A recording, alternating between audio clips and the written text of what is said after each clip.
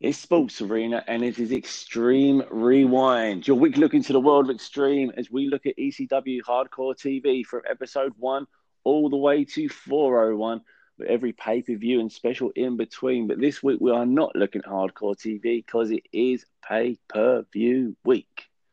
And a special pay-per-view at that. It's a very special pay-per-view. You got myself, Paul, and I'm joined as always by Jay. How you doing, Jay? I'm doing all right.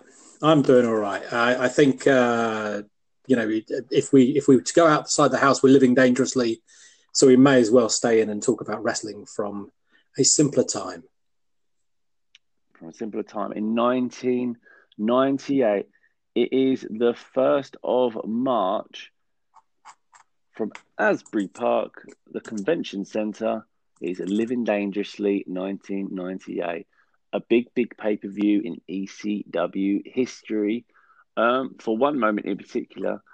But, yeah, what a show to dissect. I'm excited to do this one.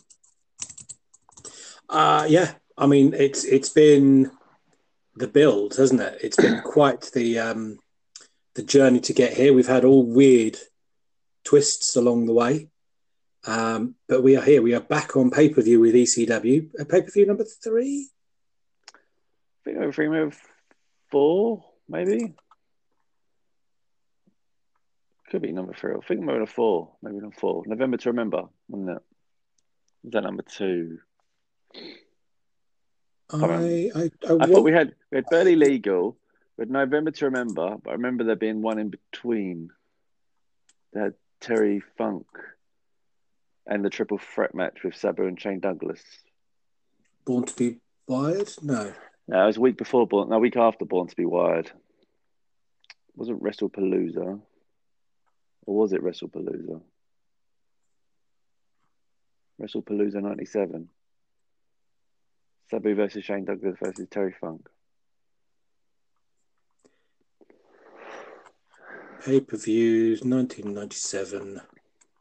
Sure, it's WrestlePalooza. Barely Legal, Hardcore Heaven, November to Remember. WrestlePalooza's the next one. Is it? Hardcore Heaven then? It is. Hardcore Heaven. Please excuse my cough as we go through this. How you feeling? You all right? I'm getting there. I've got a cold. Just a cold, people. Just a cold. I know. And podcasts aren't contagious, so do not worry. That is true. So the urge to do podcasts is contagious. That is very true. So the show starts with Taz arriving to the building. We follow him all the way into an empty arena as he simply stares around and says, "I'm ready." And we've got no reason to doubt him at this point, I guess. I mean, ready to put the chairs out, ready for popcorn. Ready. Yeah, all of that. Joey Styles is there and he says, "Buckle up and get ready for the next 3 hours. We're all going to be living dangerously." Hoo-yah! Some of us just call that life. But yeah, so he's excited. Everyone's excited. We get the intro video like we always do with the pay-per-view twist. So that's very exciting. I've always found ECW's opening matches very, very strange. I'm guessing there was a pre-match, which might have been Sabu Sandman as the actual opening match, by the way this show's put together. But yeah, the opening match on the pay-per-view is Chris Chetti and Jerry Lynn versus the FBI. I mean, it's just me. Modern day pay-per-views, you tend to have like, you know, a fairly hot pop kind of opening match. For example, like Jeff Hardy will generally, they will love to stick him in the main event or the New Day or just someone with an intro to get the crowd pumped for the beginning of the show. Yeah, I mean, you'll have dark matches. You'll have matches to warm the crowd up and get them a little bit more vocal. And, you know, you don't mind so much if it's not going to get the greatest of reactions, but it just kind of warms them up slightly. And then, as you said, you know, your first match is the one that's going to make everyone jump and loud and energized, and then see how long you can carry that on. So, for instance, you know, you might have this match we're about to talk as the dark match. maybe even the next one. And then number 3 would be potentially your big, get everyone hyped and psyched and ready to go. Exactly. When the music hit, you'd be like, "Oh wow!" I remember the last pay-per-view. Um, who's that British wrestler that he used? He was in the opening match, wasn't he? Jim Powers? No, he's not British. He was in the Wild Stallions with Paul Roma. That's Um, true. I can't remember, but his music. He was the first person, and I commented on the last event saying I thought it was strange to have like a debuting star as your opening person, and it's sort of the same again. I mean, it's just like I said, just what I'm used to, like modern day. And ECW's always had the whole we announce about 3 matches, the rest you find out on the night kind of vibe. So it's just ain't, you know, it's nothingness, but it's just something. Um, Are you just delaying so you don't have to talk about the full-blooded Italians versus Jerry Lynn and Chris Chetti? I think so. It wasn't. It wasn't the best opening match. No, and it's funny because we know that Jerry Lynn goes on to have the ability to absolutely steal the show, and Little Guido is a very solid wrestler and storyteller. But the things are all great in their own right. Tracy Smothers is really entertaining. Get well, Tracy. Chris Chetti and Nova go on to have a great tag team. So all of them are fantastic in their own right. But a match, it just felt like a nothing match, and it sort of came across as a nothing match. Yeah. And I suppose the ending was sort of Rich was trying to help, end up sort of hindering. Lynn got the pin, and Chris Chetti and Jerry Lynn won. And then FBI has a little spat after the match while sort of Jerry Lynn mocks them walking back to the ramp. Yeah, I mean, that's basically it, isn't it? Yeah, I mean, the thing is, there's no standout actual bits in the match to really sort of say, oh my God, this spot, that moment. It just sort of was a match. Yeah, I mean, it was fairly cold. It was fairly. And I felt the crowd were dead for it as well. Yeah, not even in their usual entertaining themselves kind of way. No, they were too busy waiting for everything else that was coming. Exactly. We then got a highlight video for a match we weren't getting, which I thought was good. Yep. So it became Masato Tanaka in his debut against Doug Furnas. He was meant to face Yukihiro Kinemura, but that didn't happen. Yeah, was he not? Was he? Did they say he was paid off not to turn up or something? I think that's the angle they were going with, wasn't it? The angle. The WWF lot paid him not to turn up, so Doug Furnas stepped in. Again, the crowd felt dead for this one as well, if I'm honest. Yeah, I mean, Tanaka, I think, was putting a tough point here because I thought this was a better match. I thought there were some good spots in it. Nothing, that you'd kind of, there's nothing in here I'm going to say you've got to go and watch this piece. But no one knows Masato Tanaka really. I think I think he had a match on the card they did from Japan at the beginning of the year. No one really knows him. And Doug Furnas, with all of Mr. Wright's stable, is really just cold. It's just absolutely, there's nothing to it. I mean, it's a sad state where an invading WWF stable is just sort of cold, non-heat, boring nothingness. So but I mean, there's other things in this, and just how underwhelming this is hugely apparent at the end of this match. But why is the invading WWF superstar facing someone who isn't in ECW? Why is someone who's from Frontier Martial Arts Wrestling defending the honor of ECW against one of the invading force? WWF don't have any problem with FMW. See, if it was a whole this was a big deal for ECW, so WF wanted to ruin it, or you know what I mean? It could have gone like that, and you could have sort of guessed it more. Yeah, paid both of them to go away. Tanaka's refused, and if you won't get out of my ring, I'm going to get you out of my ring. And here comes someone who's going to do that for you. And there's the fight. Yeah, Something. and it was sort of what they were edging towards, but it just didn't do that. It was like a Yeah. half story where they just sort of went on saying on the fly. But yeah, Well, like you said, not an awful match. I was when I found out it was Doug Furnas versus him, I thought, okay, I'm not actually against that, but it just didn't no, really.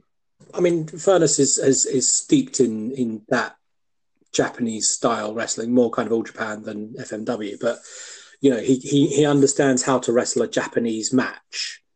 So I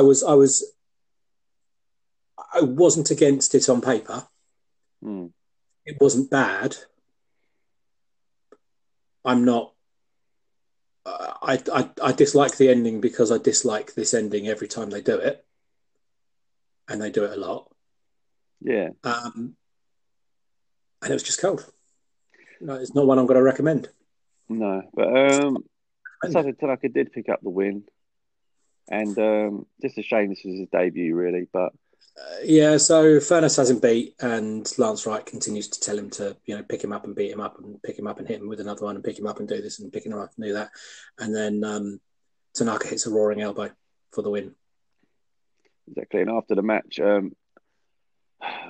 Furnace basically says Vince can kiss his ass and puts an ECW shirt on and rejoins ECW, and we all rejoice. It's the face turn we've all been waiting for. And this is the thing, this is a big, um, well, I was going to say it's a big defection from Team WWF.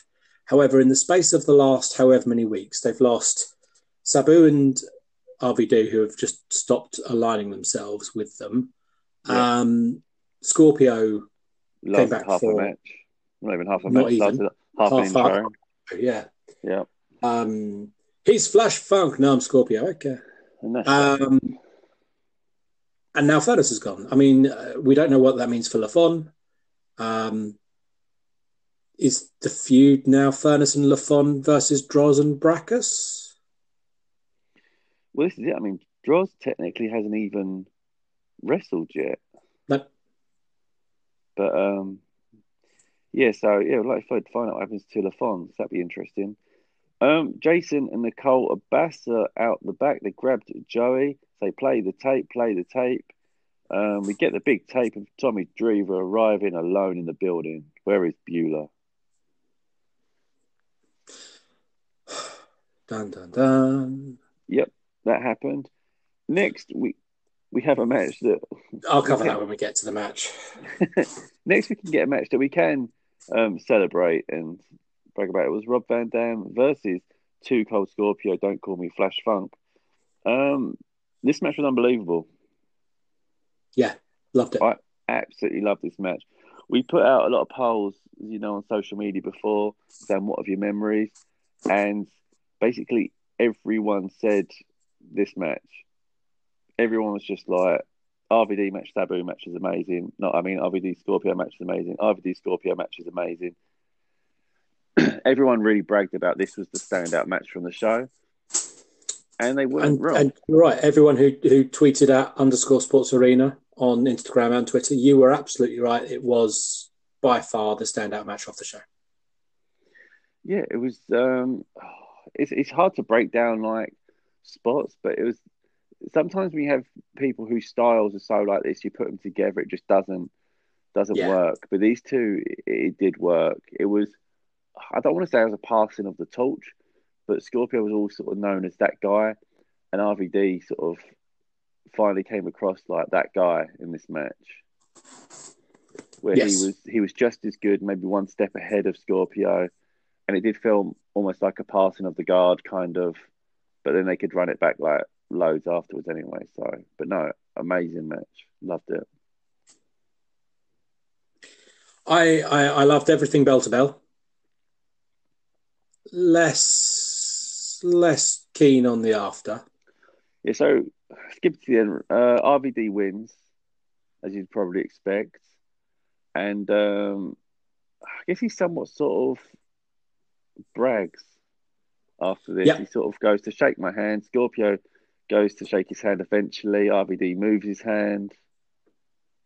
And I don't know, we're just getting a very arrogant RVD. So, so he went to shake his hand. He moved his hand. He then said, Scorpio said something along the lines of, shake your hand I'll shake your hand and I'll admit you are the better wrestler and things like that, which was RVD liked. So he shook his hand, and then Sabu was interfering, and Sandman ran down and made the save, and they danced and drank beers to continue the bromance that is Scorpio and Sandman. We've got the famous GIF that always, if you type in ECW on Twitter, that the GIF of the Sandman always comes up of him dancing, and here it is.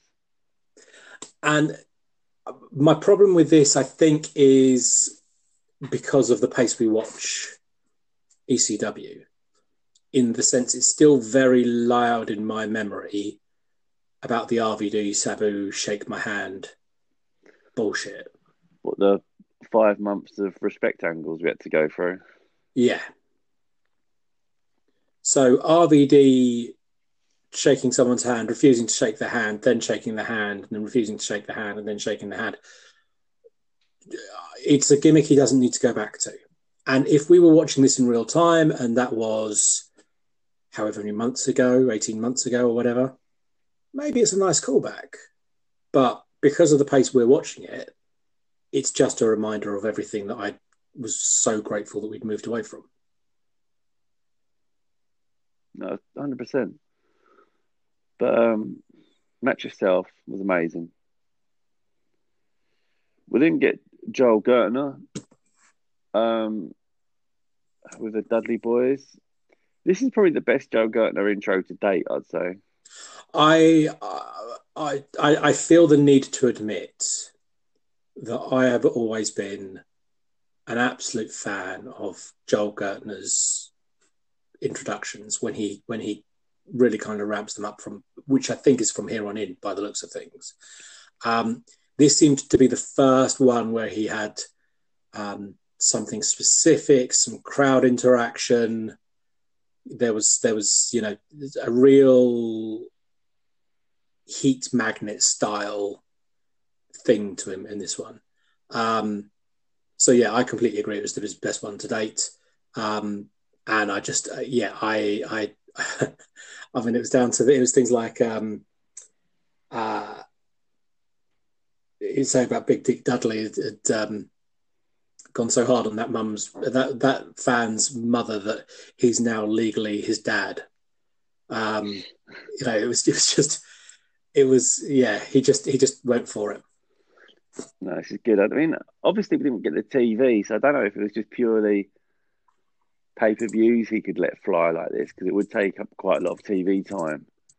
But yeah, this is amazing, and I'm looking forward to the next pay-per-view to hear the next one, if not the TV. But yeah, Joel Gertner really sort of, he come into his own. They all got their own individual introductions as well as a group one, and it adds a new dimension to Dudley Boys just being sort of heat seekers, in my opinion. Absolutely. And then the match. So yeah, actually, Axel and Balls came out next. Actually introduced as the chair swinging freaks. I don't know if it's the first time they're referenced as that. So obviously we reference it, that's what we know them as, but I think this is the first time they might have officially been referenced as that on a show, which is nice. Yep. And New Jack and Spike Dudley as well, which is a welcome break from the Gangsternators. And is done because Cronus has a match later on in the show with Al Snow. Yeah. Which all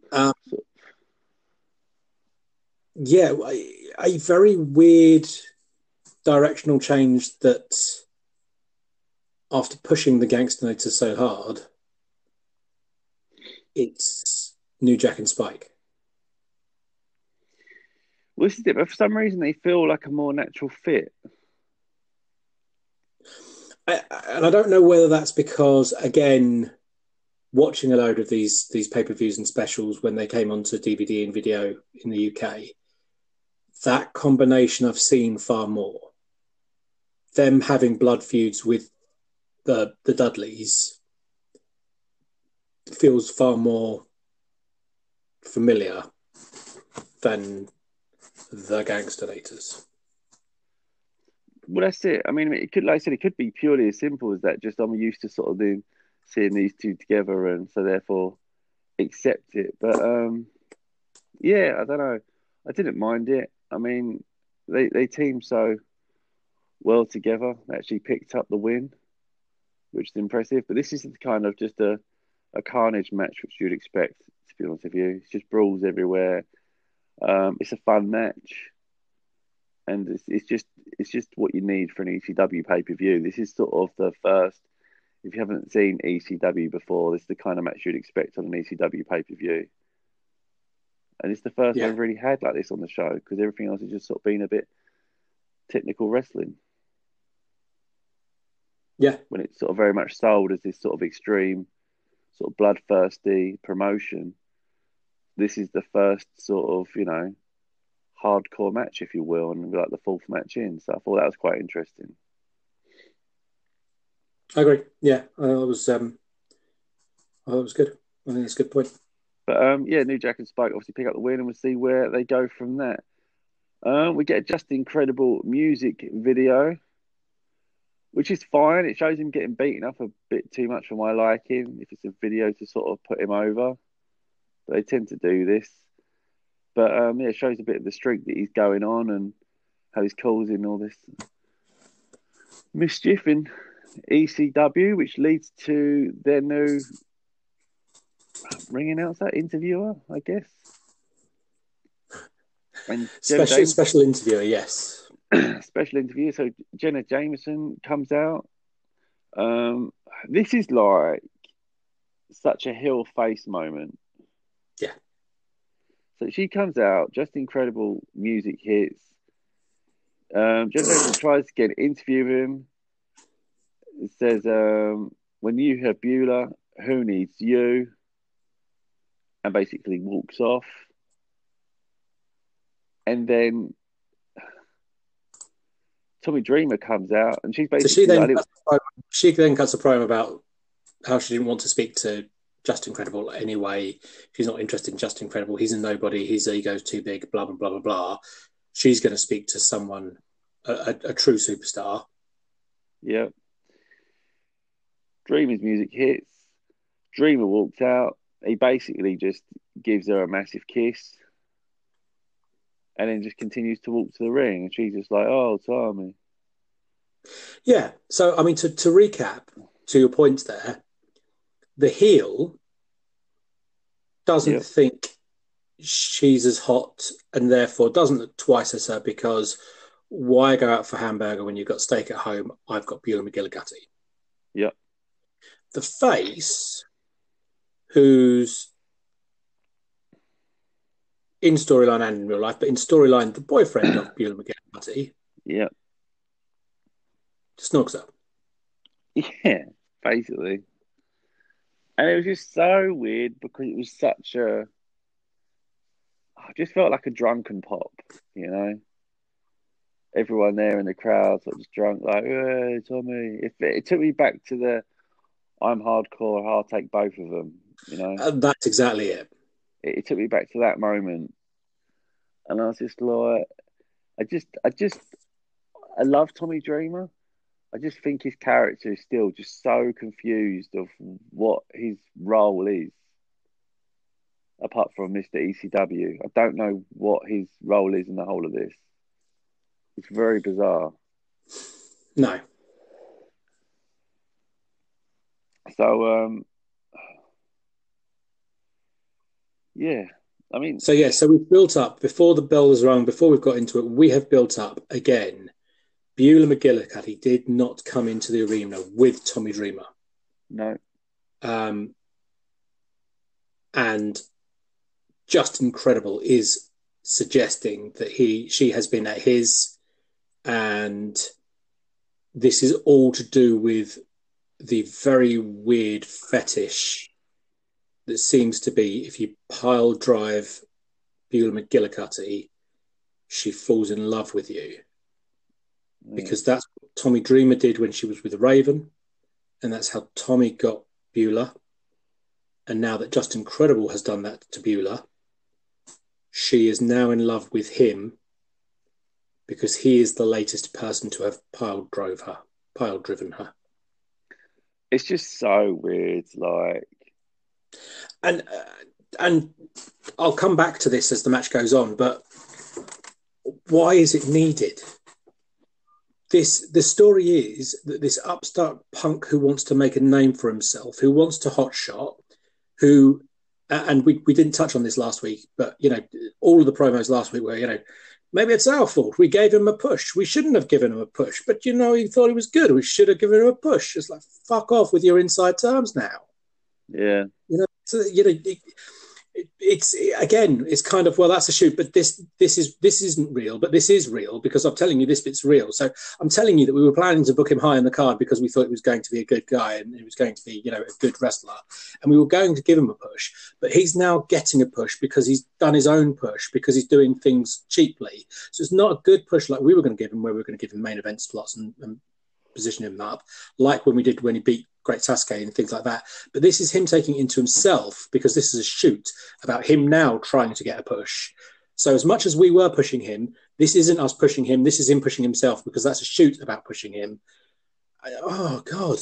And all of that was based around the fact that because he was trying to make a name for himself and trying to get, make himself famous and all the rest of it, he interrupted and insulted Tommy Dreamer when Tommy Dreamer was mourning his dead granddad.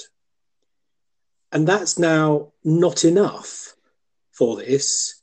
It's got to be about Beulah, and it's got to be about him being this punk kid who is a push, and Tommy's been here forever and he's earned his spot, whatever that is.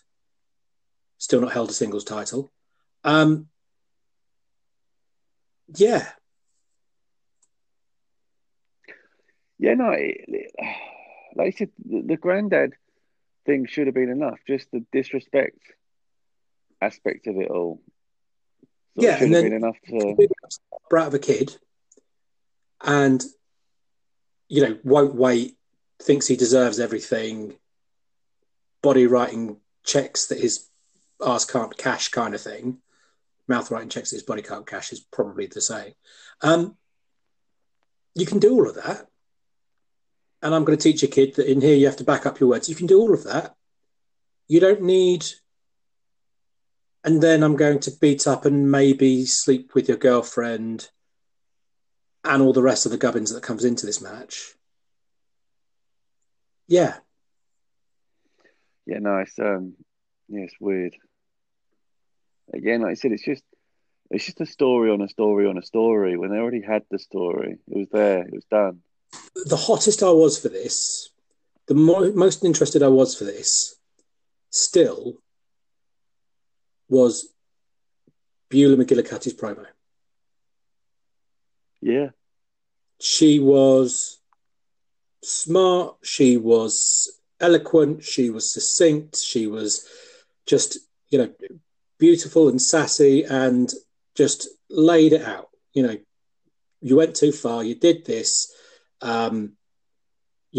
Congratulations. You've tried to be famous. Congratulations. You've wanted to put a target on your back. Congratulations. Here he comes. And that was it. That sold me. And everything after that has just made me scratch my head with it. I still do not understand. So Beulah got pile driven by Justin Credible in the first blood match that these two had, not on pay-per-view. And the thing is, again, it's just like, how does he know? Like, as soon as it hit, that's it. She's gone. It's just so bizarre because Raven could have just done an even flow and got her back. No, it has to be a pile driver. Has to be a pile driver. Okay. A variation. He could have done a sit-out pile driver. He could have done a spinning pile driver. He could have done a tombstone pile driver, jumping pile driver, whatever he wants to do. But it has to be a pile driver. That seems to be the fetish. That seems to be the kink. So Jerry Lawler Uh, could have done it then. well, I'm sure Tommy Dreamer has at some point. Terry Funk has at some point. It's just, yeah, it's like I said, it's just unnecessary angle. The match itself isn't actually that bad. It sort of felt like a big time match in its own sort of sweet way, despite how we got here. Yeah. It had a nice feel to it, so it was good. Do you want to talk about Beulah's appearance in this match? Yeah, so Beulah comes out wearing a neck brace, wanders down to the ring, playing up that she's with Justin. He's thrilled to see her, doesn't look surprised to see her, which questions whether she has been there because she's playing along. So would he not think that's just anyway? And then low blows him, which helps turn the tide. Nicole Bass then just squeezes the life out of her. Nicole Bass's facials when she throws Beulah down and realizes she's pretty much lost her boob tube top and has to pull it back up after flashing the crowd, what may have been my favorite part of the match. Because she's doing this whole kind of like, I'm mean, and then you can kind of see her do this embarrassed like, oops. And I just loved, it's less than a second. But yeah. But yeah, so that was her involvement and didn't actually change the outcome of the match. All it did do was bring out someone else to protect her and to get involved in the match to help Tommy. Returning Mikey Whipwreck. Comes out, hit with a crutch. He's then attacked. Dreamer hits the DDT for the win. Yeah. Simple as that. So this super mega blood feud, and we've got the Beulah twist. We've got the Mikey return. Yeah, Mikey returned, but Mikey returned is injured, so he's not really returned. So why do it? Well, that's it. I mean, they shouldn't need the double thing. I mean, always better if like Mikey did return, came down on crutches, but then actually like dropped his crutches and he was all right. That would have been a better return. Doing this weird stop-start with Just Incredible. Yeah. In the sense he lost.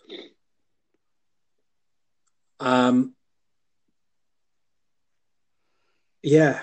You've again pointed everyone to the feud that they can't have yet, which is Mikey versus Just Incredible. Well, that's it. It sort of sits there and makes you think that is the real. And that, again, would have been more impactful if Just Incredible hadn't beaten up Mikey Whipwreck again a few weeks ago on TV to get Tommy Dreamer's attention. Yeah. Because Mikey just was hanging out somewhere.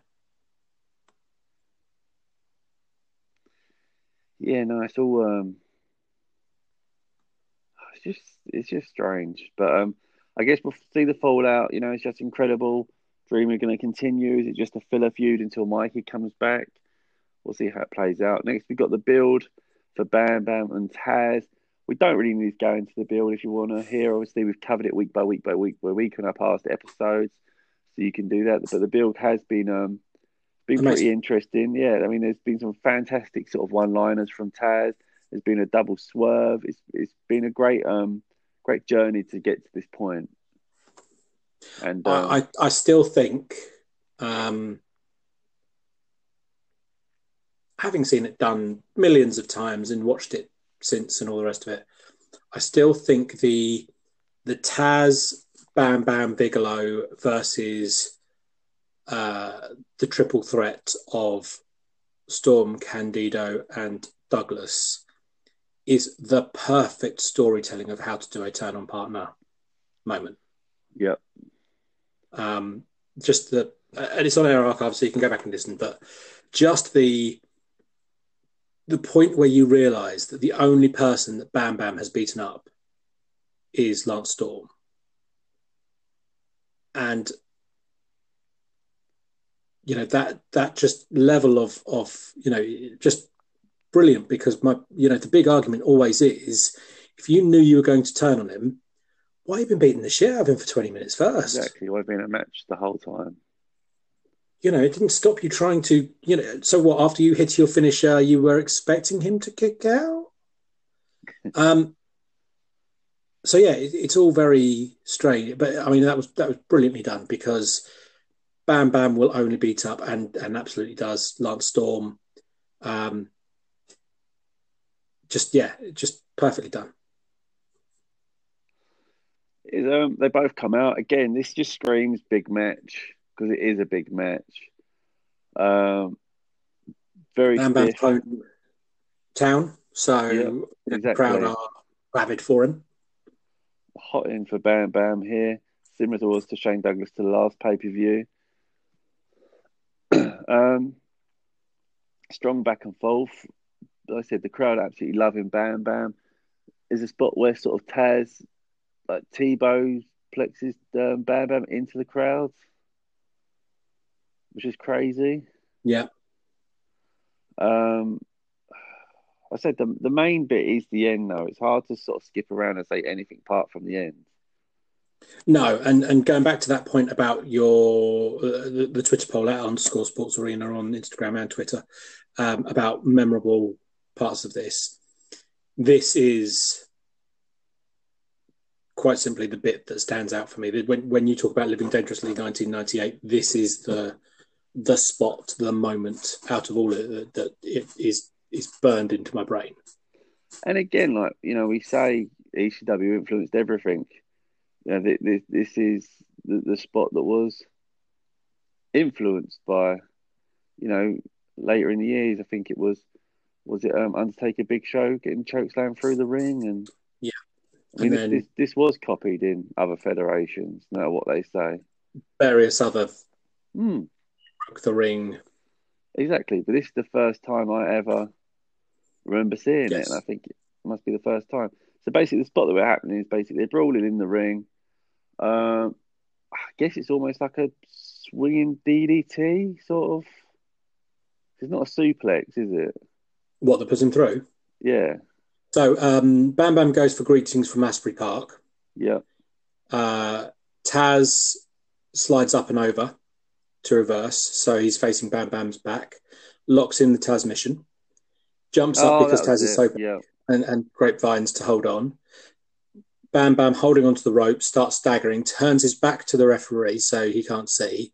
You can see that he's tapping, wanders back, collapses backwards, and drives Taz through the ring whilst the Taz mission is locked on. That was the one. But again, it's so smart, because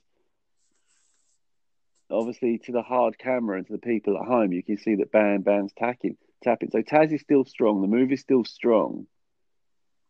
It's the ref that sort of screwed wrong place, Taz. wrong time. Yeah, exactly. So they go through the ring, have a little bit of time where it's just nothingness, everyone going mental. Joey Styles going mental, fans going mental. With this hole in the corner of the ring, the wrestlers are gone. You then see Bam Bam emerge and come out of it, knowing that Bam Bam landed on Taz by the way they're positioned. So Bam Bam's the first out. The crowd's going crazy. Bam Bam then drags Taz out and pins Taz. Yep. And it's a title change that no one really expected, I don't think. No, I think when we were first talking about Bam Bam in ECW, I think we did a bit and we said about him not holding any singles titles and how much of a shame it was that, in his run, in his entire career, he never really held any titles apart from WCW Tag with as part of the Jersey Triad. We were hugely wrong. I mean, he's hurtling down towards Triple Crown winner at this point. Oh, massively. He's done tremendously heavyweight well here. in like no time at all. Mm. So yeah, he picks up the title. Um, Such an iconic ending. I mean, you'll see this on almost every ECW highlight video for the complete run of the company now. It's that sort of, it's just a massive, massive spot which was executed perfectly. You know, the story's there that, you know, Bam Bam did land on Taz. It makes sense that Taz is going to be in worse shape. But Bam Bam was tapping just before the ref didn't see it, so Taz technically should have won. There's loads of good moments that came from this, like, final sort of Yeah. couple of minutes of the match. So the ring is now broken and unrepairable. We cut to the back with Joey Styles losing his mind. Heyman's losing his mind. Earlier on in the show, they basically said that Julian Kane's match between Sabu and Sandman was pulled from the show by the pay-per-view people because it's just too violent and they didn't want it shown and all this. But Heyman's basically running there saying, play the match. And Joe Styles is like, we can't. And he goes, I don't care, play the match. And they basically put on the Jordan Kane's match from earlier on, which I thought was an incredible way to build this match. Yes. I mean, I didn't understand why it was able to be shown on TV, albeit edited, but not on pay-per-view. But that aside, and you know, that whole thing is shenanigans just to get you to where it is.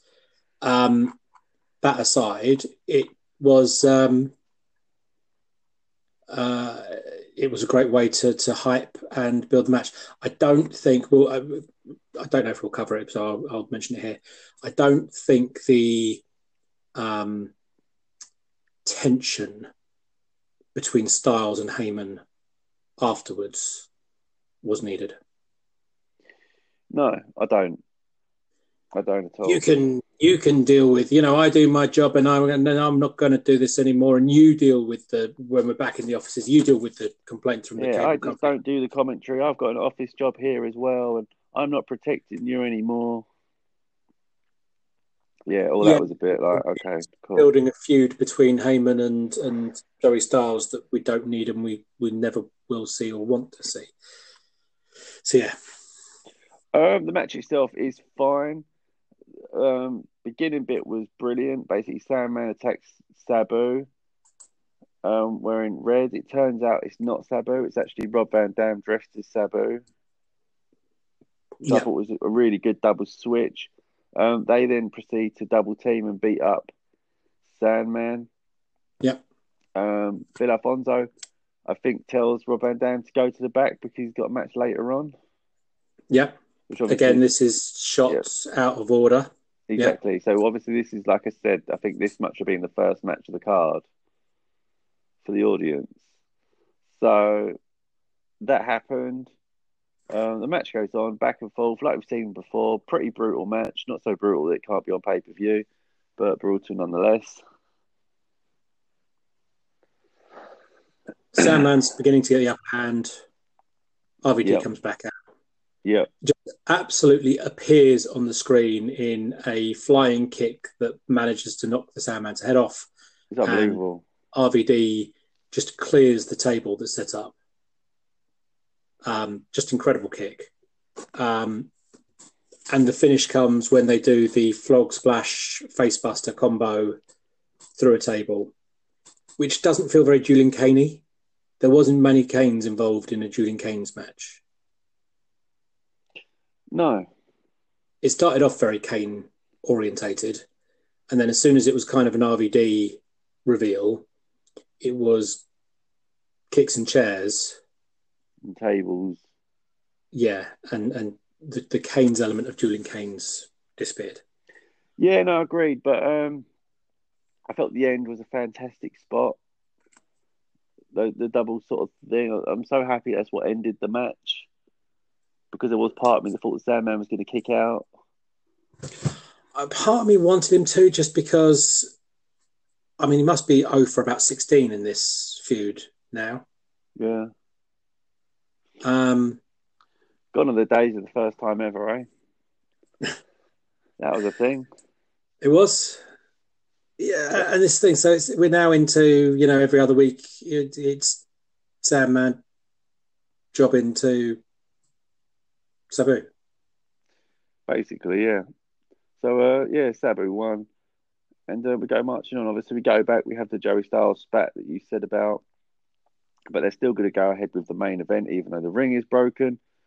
Yes, but what So, they've had to do is cancel Al Snow versus Cronus, yeah, which was the match that was meant to follow Taz versus Bam Bam. And because they weren't able to fix the ring in time, can't do that match, which is why they threw to the recorded Dueling Canes match. So Al Snow versus Cronus has been cancelled. It was scheduled. We know it's been scheduled all the way through.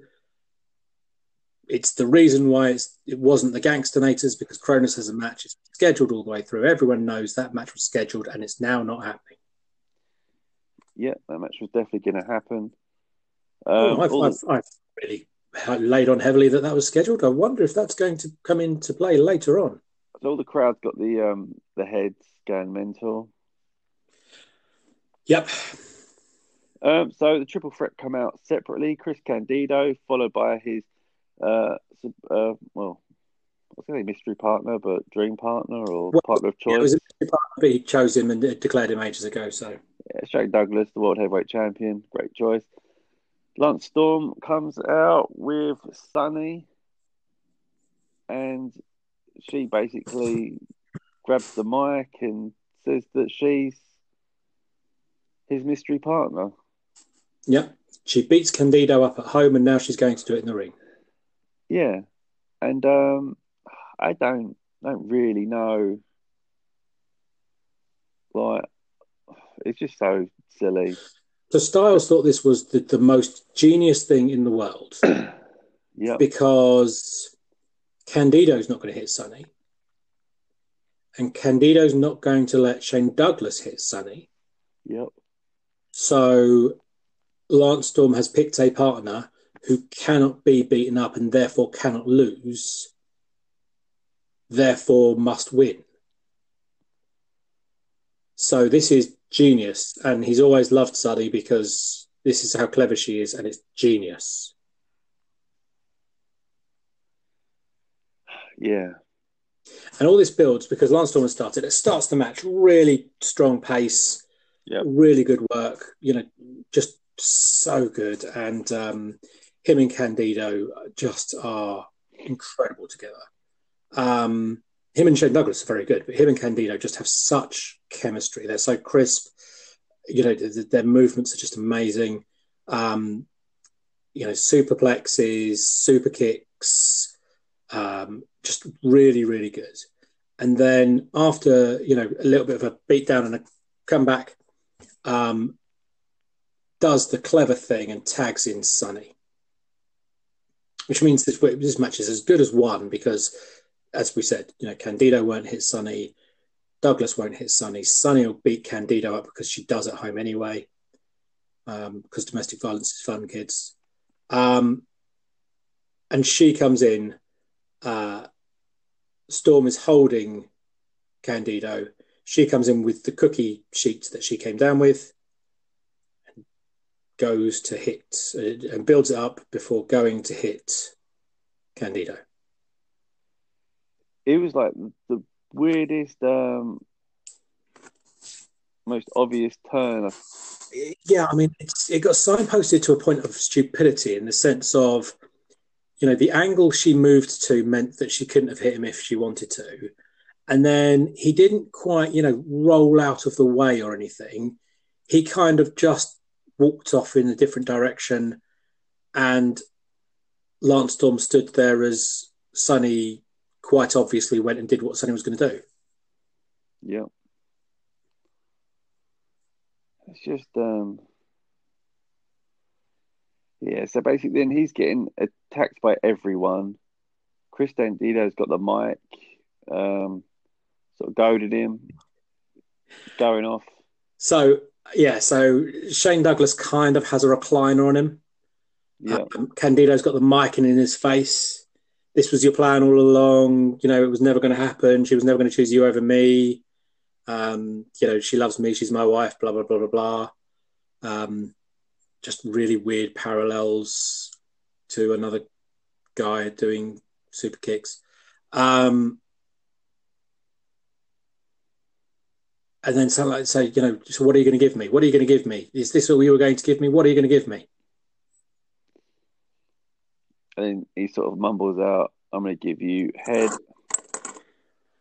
And from this moment on, the match becomes unwatchable. So, so Joey then builds this up. Joey Styles is beside himself because Lance Storm has outthought the triple threat. He knew that Sonny was going to turn on him and therefore had put in place the real surprise and the real partner, which is Al Snow, who's come out and is cleaning house and beats him up and, you know, uses head to knock down Francine and. Yeah. Now, if this was the plan all along, if the ring didn't get broken, if Cronus and Al Snow had happened,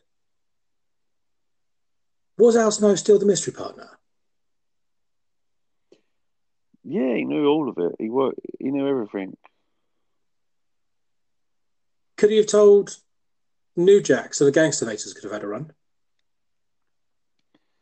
He knew everything that was happening. Lance Storm had thought of it all.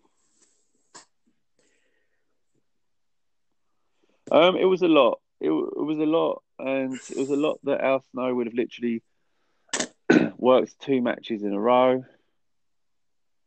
That would have been hard, but it's. And if you knew that Sonny was going to turn on you and everyone was in on this, why did you let yourself get smashed in the head with a cookie sheet when you knew that's what she was going to do? Why not when Sonny turned around and said, I'll be your partner, say no. No. That's it. Just no, fuck off. You're going to turn on me. No, thank you. I'll have a proper partner, thank you.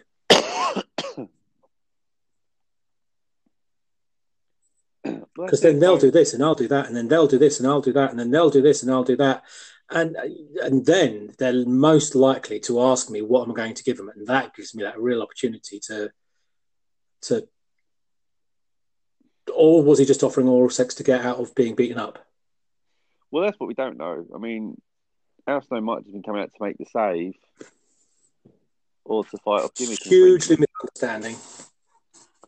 He was offering for to Chris Candido. But yeah, no, Al Snow. I guess this is the beginning of the crazy camera angles. And I don't know if it's just because I was feeling poorly this week, but I literally couldn't watch it. So I'm not feeling poorly this week, and I found it very difficult to watch because it's not just the crazy camera angles, and it's not just the jump cuts, and it's not just the upside downs and all the rest of it.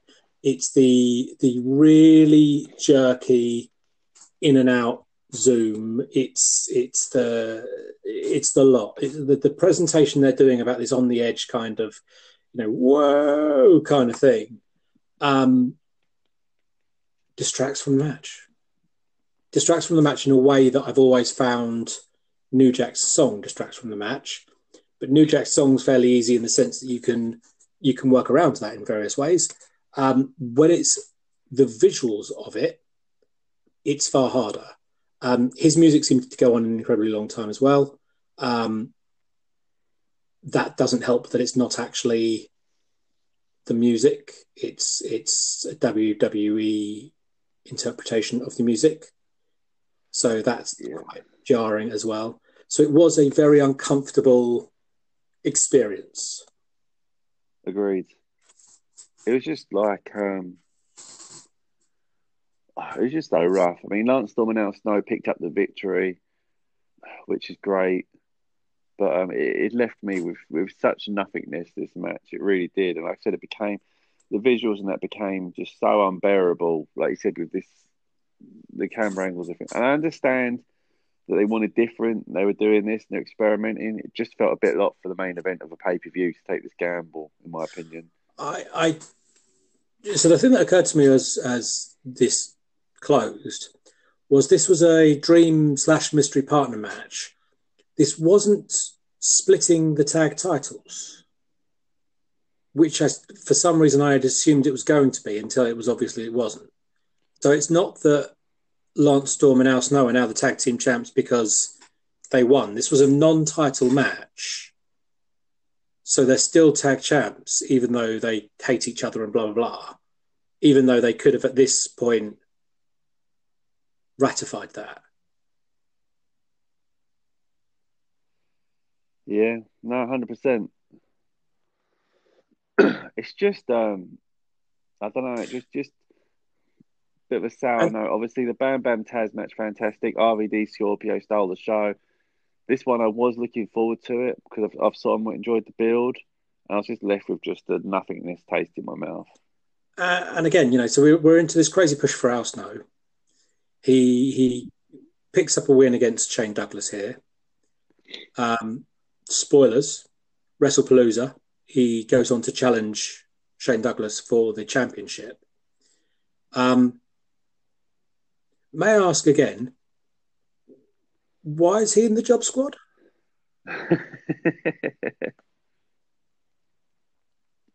Why is he the job squad? Yeah. No, it is interesting because it doesn't really. He's got an upper main event push. But it was the same when the job squad were in WWE though. They started all winning matches. Yeah, but they were based on the fact that they were all losing matches in the first place. True. We've never had that with Al Snow. He's been hot since the moment he landed. Mm. He lost a match against RVD once. Yeah, and that's when we said he shouldn't have been on TV because it was a week before he was really sort of unleashed. But I don't know. Like I said, pay-per-view as a whole, I enjoyed it. I mean, there wasn't loads of great matches. It felt like it had a few duds on it, if I'm honest. The opening match did nothing for me. The main event did nothing for me. I enjoyed Dreamer just incredible as a match, ignoring all the stupidness that surrounded it. RVD was Scorpio stole the show. Taz Bam Bam obviously amazing. Jordan Kane had some good moments, but I thought I more enjoyed the RVD moments than the actual match. Yeah. So it was like some goods, but it's just the main event. I'd say 3.5 matches out of the card were good, and I'd give the card as on the whole. I'd say I enjoyed it on the whole, but like you, if you actually added up, I wasn't into FBI versus Lynn and Chetty. I enjoyed Tanaka versus Furnace, but not enough to say it was a good match. Scorpio versus RVD, I thought was brilliant. The 3-way tag match, nothing there for me. Dreamer versus Credible, I enjoyed on the whole, but I found the ending far too convoluted. Exactly. Taz versus Bam Bam, I thought was great. Julian Kane's match. The high spot of the match was the reveal that it was RVD. Yeah. After that, it was diminishing returns of the fact that it was another 2-on-1 match, and Sandman loses again. And then the main event was just messy storytelling, messy camera angles, messy noise, messy logic, messy. Yeah. Overall, not a bad show though. Like I said, they're getting better, I guess.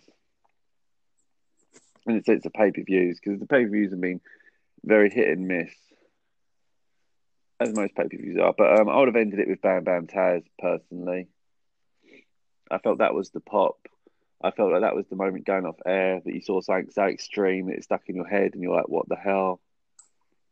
And I think if it's the only title up for grabs on the card, because as we've just discussed, the tag titles isn't a championship match and the heavyweight title being defended, I think you could get away with it being